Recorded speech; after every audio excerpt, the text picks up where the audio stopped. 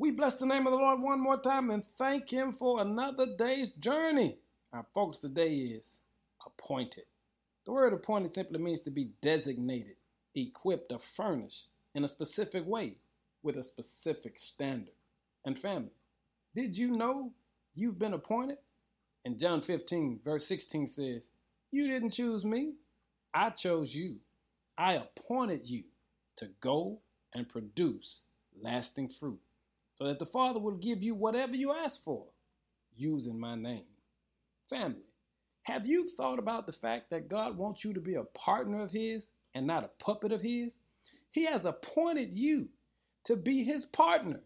But in order to be His partner, you've got to recognize what Jesus is saying here. He's saying, you got to stay in me that you can partner with Him. What grace, what kind of miracle is this? That the God we serve, the creator of all, has appointed us to be His partner. Hey family, I'm asking you today, what does it feel like to be a partner of God? When we walk with the Lord, we don't just see miracles along the way, we become the miracle. And He's called us to produce miracles wherever we go. How can you do that? Because you've been appointed.